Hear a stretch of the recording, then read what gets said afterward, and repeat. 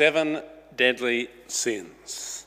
If you have lived in the world, have heard of the term. You might not be able to name all seven, but you at least know that they're a thing. The seven deadly sins have this kind of huge popular currency in our world today. There are movies about them. You might have seen one called Seven, where a guy basically takes vengeance on people for one of each of the sins by killing them, but somehow that's fine. Anyway, that's one such thing.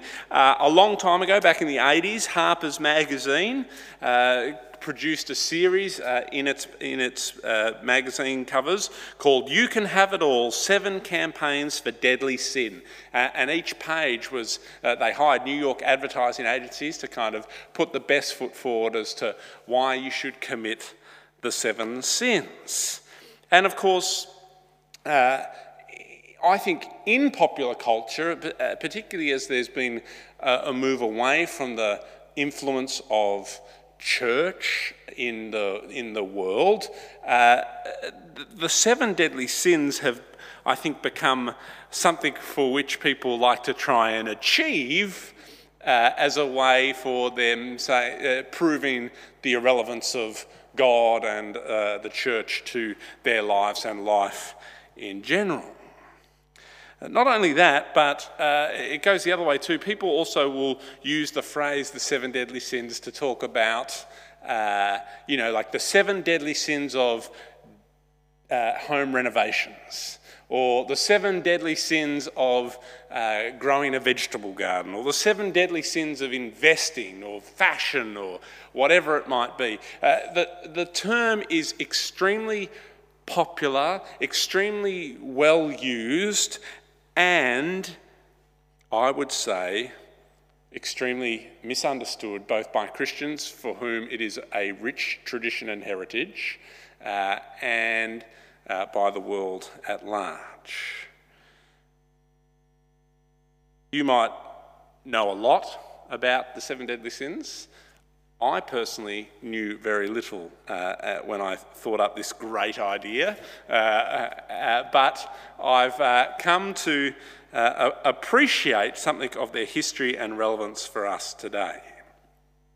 Of course, part of what's going on in the world at large when they kind of seek to prove that the 7 deadly sins are in fact 7 of the funnest things you can possibly do, and the worst thing you can do is take God seriously, is actually that relationship points to something I think real that's going on, because these sins they have an attractive power because they do sort of promise happiness, and it looks like you might achieve happiness if you have all the sex you want, or if you have all the people in the world think you're amazing, or if you have all the money that you want. These things, they look like the promise of happiness. They promise so much. They sparkle. They offer an easy shortcut and a recipe for the self-made human to achieve glory and satisfaction. But of course, they are shallow and fail to truly satisfy the human heart. They are the world's offer. They are Satan's offer of cheap substitutes for true contentment. And of course, the other thing we see is often, in many cases, as we consider these sins, that what we have in a lot of cases is distorted goods. That is, sometimes there is an element to these sins which, when practiced correctly, they can be good.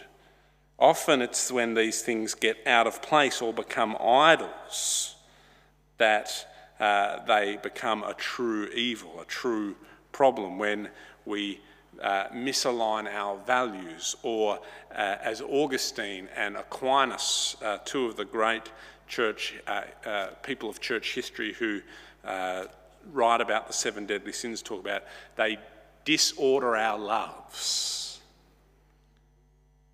The 7 deadly sins reflect our disordered hearts, and that we have sometimes the desire and pursuit for things that are out of order. We put the wrong things in the wrong order when it should go God first and everything else second. We put created things in the place of God. And so looking at the 7 deadly sins, as we're going to do over the next 7 weeks, helps us to put God first and to start thinking about our hearts and what order they are in and what our disordered loves might be. I think the other thing that we do when we stop and think about specific sins, as we all do, is we actually stop to take sin seriously. N.T. Wright says this. He says, "Christians seem to me to divide into 2 groups nowadays. The first lot, like the culture, don't think sin matters much anymore. And the second know perfectly well that it does matter, but still can't kick the habit." So there's kind of like there's sort of like 2 ways you can go about this. Think sin's not a problem, or think it's a massive problem, but there's nothing you can do about it. And as we reflect on these sins, I hope that what we'll see, particularly as we move into the season of Lent, which is a time of reflection and repentance, that what we're going to redeem from the 7 deadly sins is the practice of reflecting on our hearts, on our sin, and seeking God's help to deal with that sin so that we can progress in sanctification. That is, we can grow to become more like Christ. So, 7 deadly sins. Now, I think that over time these have become misnamed. The 7 deadly sins would be more helpfully thought of as the capital vices. So let's have a little think about that. Why use the word vice instead of sin? Well, that basically is because of the huge theological nature of the word sin. See, the word sin has a very broad scope. It can include patterns of sinfulness in our behaviour. It can include our fallen nature in general as human beings under the original sin of Adam. And it can also be referred to single acts of disobedience. I just told a lie, I just did a sin. So when we say the 7 deadly sins, we don't actually have any idea what we're talking. Are we talking about 7 original sins? Are we talking about 7 sins which somehow afflict all of humanity? What are we talking about? 7 specific sins? What are we talking about? Which is why in church history they've often used this term vice. A vice is something more specific. A vice is something that a word people use to describe deeply ingrained patterns in our character. Patterns that are broader than a single act, but narrower than our general sinful human condition. A vice is something that may not necessarily be sin, but can also be a good thing out of order. So vice, I think, more helpful for us. Likewise, the word deadly is unhelpful too, and we're better off going with the word capital.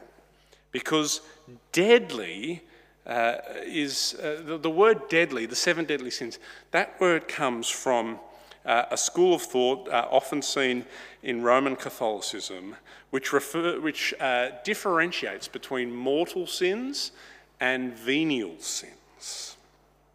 So if you'll excuse me for a moment as we dive down this rabbit hole, mortal sins in Catholic theology are sins that cause spiritual death and cut us off from God's grace. Whereas a venial sin is something that disposes us to mortal sin, but does not in itself sever our union with God. And so if you take the 7 deadly sins with this framework of looking at sin, then what you do is you say, okay, these are the 7 mortal sins that are going to cut us off from the grace of God, which is different to all the other sins that I might commit, which are going to dispose me to committing a deadly sin. And of course, I hope you're sitting there going, that doesn't pass the sniff test. Like that doesn't quite feel like. I think there's things in the Bible that make me think that's wrong. And of course, you'd be right. We know, of course, that if we put our faith in Christ from Romans chapter 8, that there is nothing that can separate us from God's love. So the first is that faith comes first, and there is nothing that can separate us from God if we have our faith and trust in him. Nothing he can't forgive. Except, of course, the decision to totally reject him because we put ourselves, we spurn his grace and forgiveness offered to us in Christ. So the first is there is actually nothing that can separate us. The second thing, also from Romans, and of course this is the reason why you all thought this felt funny, right, is because you remembered our Romans series last year. Romans 6:23, the wages of sin is death, but the gift of God is eternal life in Christ Jesus our Lord.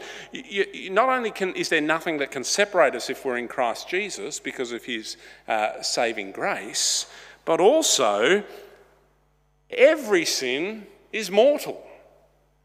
All sin leads to death.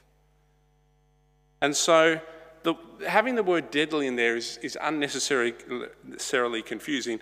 And so the word capital is preferred, because the word capital comes from Latin, and it refers to the head or the root of something. So like the capital city, right? It's the head city or the top city. And so talking about a capital vice as opposed to a deadly sin is to talk about deep root disordered loves that can cause many sinful behaviours. And so in church history, they often think of these deadly sins or these capital vices as like a tree. With the deadly sins there, which are kind of root causes, with many other sins that kind of branch out from there. And it's meant to be used not as a way of worrying about whether you're in or out of God's grace and love and salvation, but of trying to diagnose why it is that you're engaging in certain sinful behaviours and what's really going on deep down inside your heart. So let's just now do a deep dive, not really that deep, but a quick dive into the history of the 7 deadly sins. And then we're going to try and very quickly look at the first of the deadly sins. We'll see how we go. So, these sins, the capital vices, evolve from a deep and long tradition that started out in the desert of Egypt in the year about 350. So we're talking like 300 years after Christ has died and rose again. There are some Christians, in particular a guy called, he probably wasn't called this, but this is how I'm going to say it, Evagrius of Pontus, Evagrius.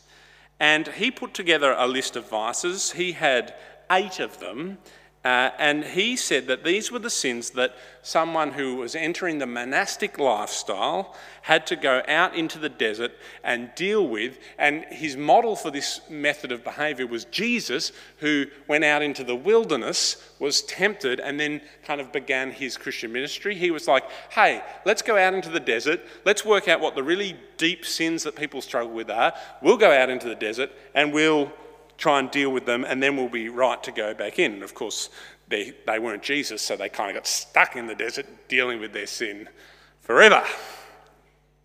He had a disciple called John Cassian, and he popularised these vices. And then a few centuries later, there was this guy who you might have heard of called Pope Gregory. And he turned the 8 vices into 7 vices because one, separate to the vices, was this thing called the virtues, and there were 7 of them, but I don't have time to talk about that today. But also 7, if you know much about the Bible, is the number of completeness. And so in Pope Gregory's mind, well, there's 7 virtues, that's cool. 7's the number of completeness. Let's have 7 vices. It seems nicer, neater, rounder, more complete. And so what he did was combined a couple of them together and also made pride not one of the 7 deadly sins, but the root cause underneath all sin. And he got that from the Garden of Eden, right, where Adam and Eve think that they know better than God. They have pride. And so that happened. People run with that for a bit. And then in about the year 1220-something or 30-something, Aquinas comes along. He reads all of this stuff, and he synthesises all that has gone before him. He writes this massive book, or series of books, called the Summa Theologiae, and he has this huge section on the vices and the virtues, and that is like, the Summa Theologia is massive and has a huge impact on Christian thought from that point on, and the vices and the virtues is probably the biggest bit of that. And so he, again, goes with Pope Gregory, pride being the root, and then lists out these 7 deadly sins, or as we're calling them, the capital vices. And they are vainglory, envy, sloth, avarice, wrath, lust, and gluttony. He has a friend or a compatriot who's called William Peraldus, and he writes this kind of practical. He's the popularizer of the theologian. So Aquinas is in the Bible college, writing stuff that people in the real world can't understand, and this guy comes along and popularises it for the simple priests and pastors of the day to actually use in day-to-day practice. And so these vices and virtues become part of, if you're a Christian in the sort of 13th century and 14th century, this is how you did Christianity, right? Vices and virtues, vices and virtues, vices and virtues. And that was okay, but it sort of became bigger than Ben-Hur, and the vices and virtues kind of became the thing that people cared about. And so when the Protestants come along and the movement back to the sources begins, which is going back to the Bible in its original languages and trying to undo some of the things that have just got a little bit lost in translation over the last 1,000-odd years, they sort of get a bit thingy about these vices and virtues. They've been used in unhelpful ways. They've become the thing that matters. They can't see a lot of warrant for this list of 7. There's not like they're not in the Bible, like the Apostle Paul didn't write in Romans chapter 75, and here are the 7 deadly sins. So it kind of starts to fade away from use.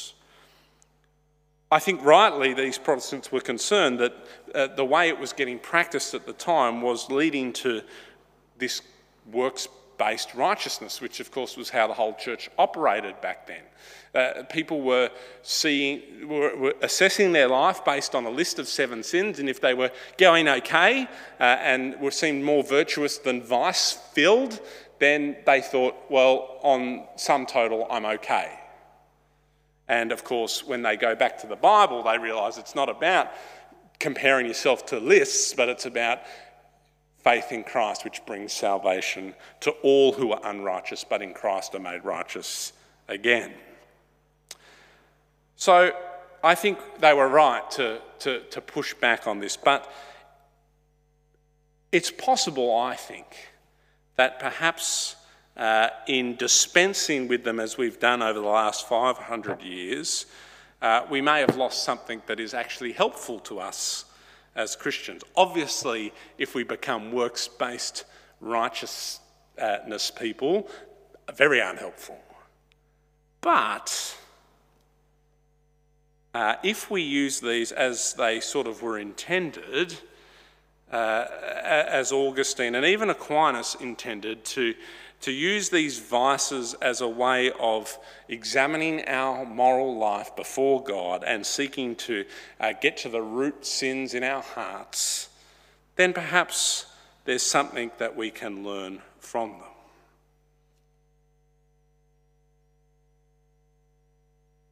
Because of course, as Christians, we know we ought to be concerned with becoming holy. And becoming holy involves the putting to death of self and sin and clothing ourselves with the character of Christ. And so if you read the Apostle Paul, he tells us, places like Ephesians 4, verses 22 and 24, you were taught with regard to your former way of life, put off your old self, which is being corrupted by its deceitful desires, and be made new in the attitude of your minds, and put on the new self, to be created more like God in true righteousness and holiness. Or again, he says in Colossians 3, verses 5 through 15, put to death, therefore, whatever belongs to your earthly nature, and as God's holy chosen people, holy and dearly loved, clothe yourselves with compassion, kindness, gentleness. Put to death the vices, put on the virtues. And in fact, verse 14 of Colossians chapter 3, and over all these virtues put on love, which binds them all together in perfect unity. Or, Paul again, Romans 12, 1 to 2. I urge you, brothers and sisters, in view of your God's mercy, to offer your bodies as a living sacrifice. Do not conform to the pattern of this world, but rather be transformed by the renewing of your mind. Then you will be able to test and approve what is God's will, his good, pleasing, and perfect will. Paul is concerned that the Christian be an active participant in his or her sanctification, becoming more like Jesus, putting off the old self, putting on the new self. Of course, it's done in the power of the Spirit. But as Christians, we need to be people who are practicing continual repentance and confession, seeking God's power to transform us, and seeking to daily die to sin and rise to new life in Christ. And if we're going to do that, I want to contend that we can lean on church history and the capital vices as one of many tools which help us to expose our sin and put it to death. And in fact, from the 4th to the 15th centuries, that's what these were used for. As one scholar says as they reflect on these sins, she says, rather than praying in general for forgiveness of sin or reducing all our sin to pride or generic selfishness, with the capital vices, we can lay specific sins before God, ask for the grace to root them out, and engage in daily disciplines, both individually and communally, that help us to target them. I think there's something to that. That is, we can use these as we look at them to do as Peter describes in his letter in 2 Peter 1, verses 3 to 8, that God in his divine power has given us everything we need for a godly life through our knowledge of him. Through these he has given us his great and precious promises so that we may participate in his divine nature, having escaped the corruption in the world caused by our evil desires. For this reason, make every effort, that is, be involved in adding to your faith goodness, and to goodness knowledge, and so on and so forth. So, the 7 deadly sins, or the capital vices, help us. They help us to name our sins, to examine our hearts, and to do the work of putting to death the old self and putting on the new self. Happy to talk more about this after the service over a cuppa, if you would like. But one final example before we then do vainglory in 2 minutes. Often, I think, we treat sin like it is a broken arm rather than a cancer. Let me explain. Often what happens with our sin is we see something like, oh, I just told a lie. We think, oops, I just told a lie. I shouldn't tell lies, I should stop telling lies. Right? And that's kind of like when we are playing sport and we sort of, make a tackle and our arm gets sore and we think, oh, look, there's a bone, I've broken my arm. I shouldn't break my arm, I need to fix my arm. And we get our arm fixed. And it's a very kind of like, there's a thing and there's the problem. But sin is not like that. It's much more like cancer, which can be pervasive and hidden, hard to treat, hard to actually understand what's going on until maybe we break our arm. You go, why did that happen? I was just walking down the street and I bumped on the thing and my arm broke. I don't understand. That doesn't make any sense. What's going on? And then we go deeper and we go, well, hang on, my bones are weak because they're riddled with cancer. There's this deep problem and fixing that is going to be a lot more effort than simply bandaging up my broken arm. And with sin, it's hard for us to actually stop, and we're not particularly good at it, I don't think, and actually think, why? Like, why do I lie? Why am I doing that? Lying is bad, yes, but why? What's going on underneath? And this is where these capital vices can help us, because they're windows deeper into our soul than perhaps the presenting issue might be. They're windows into the cancer that is sin.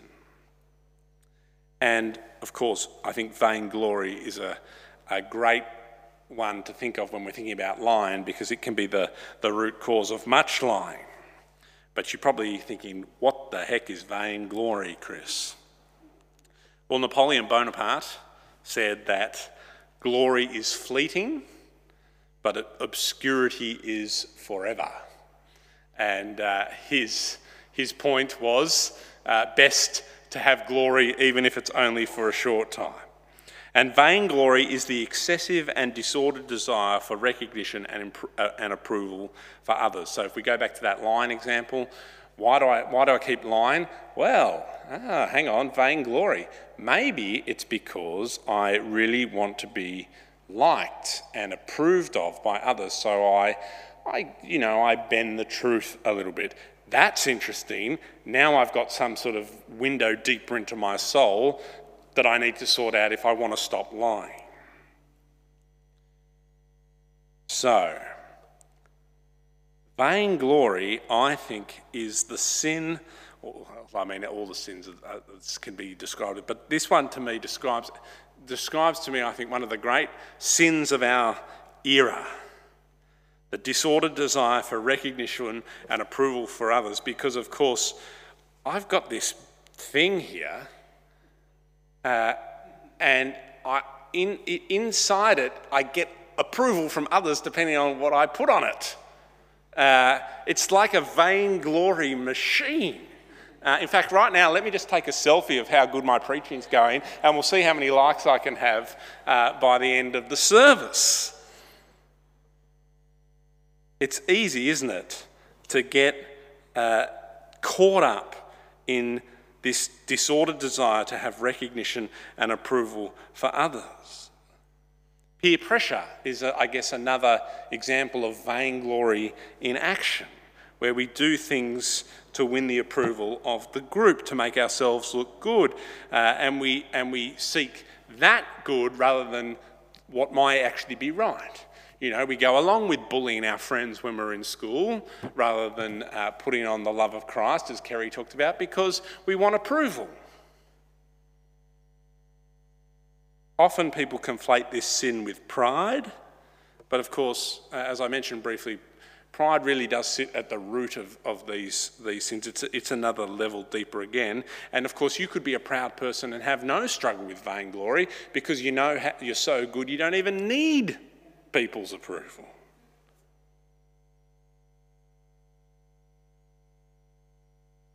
Vainglory on steroids can lead us to seek glory for things that are not glorious. We posting those pictures, look how good my haircut is, look how good my new clothes are, look at this, look at that.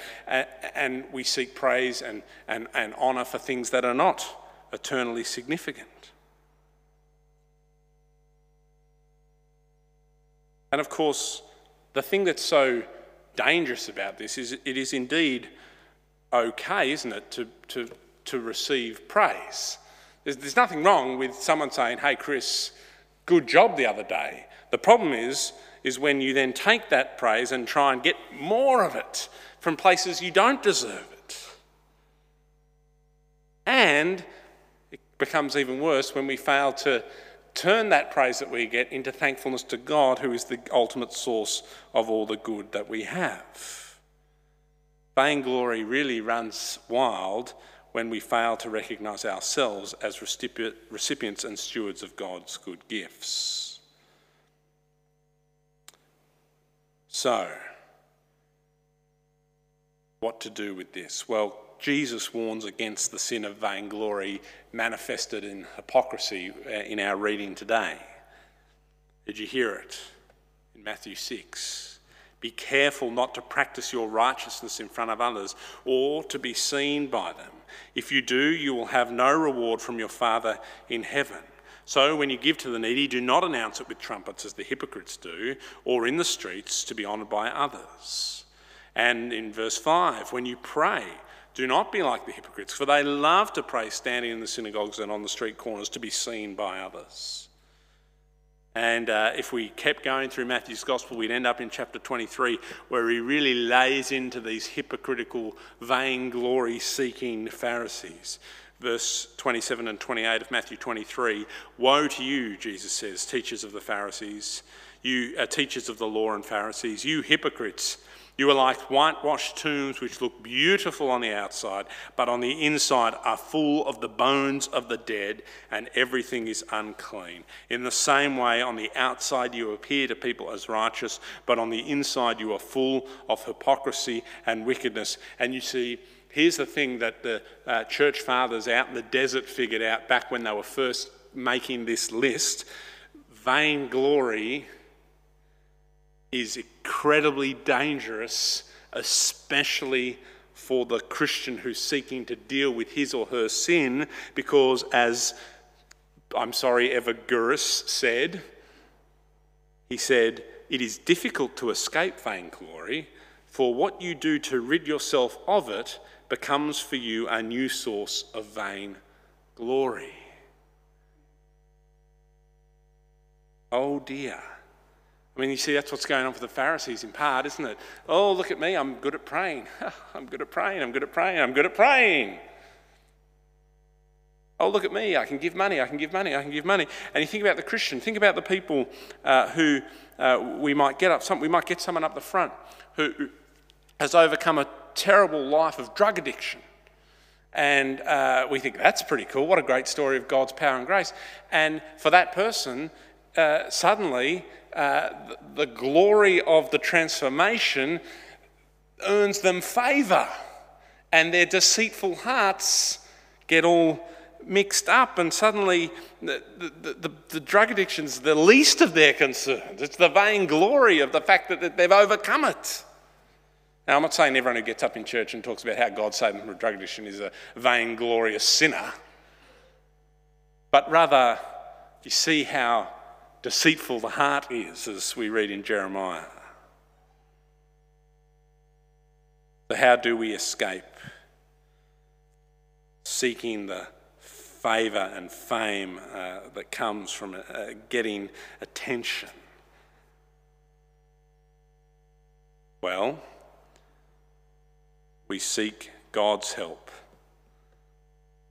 to be his glory seekers in all things. Yes, compliments will come. Yes, we're allowed to feel nice about that. But we must make sure our hearts continually turn and give thanks to God. Jesus said in John 15, verse 8, "This is to my Father's glory, that you bear much fruit, showing yourselves to be my disciples." You see, the bearing of fruit by the Christian is not for our glory, but for the Father's. As we grow in our knowledge and love of God and our Christian discipleship, we show ourselves to be disciples. People will recognise that, but it's for God's glory.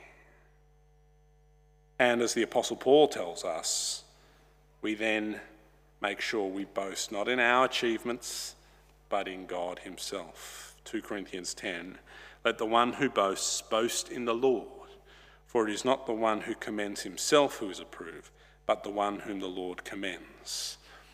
The only place where true glory is found is in Christ.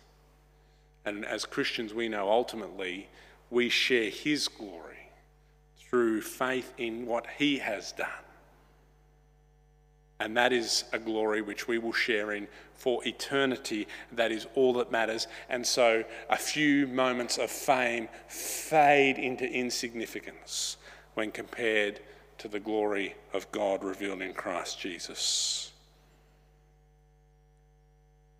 And so we bear fruit, we put to death our sin, and we boast in God,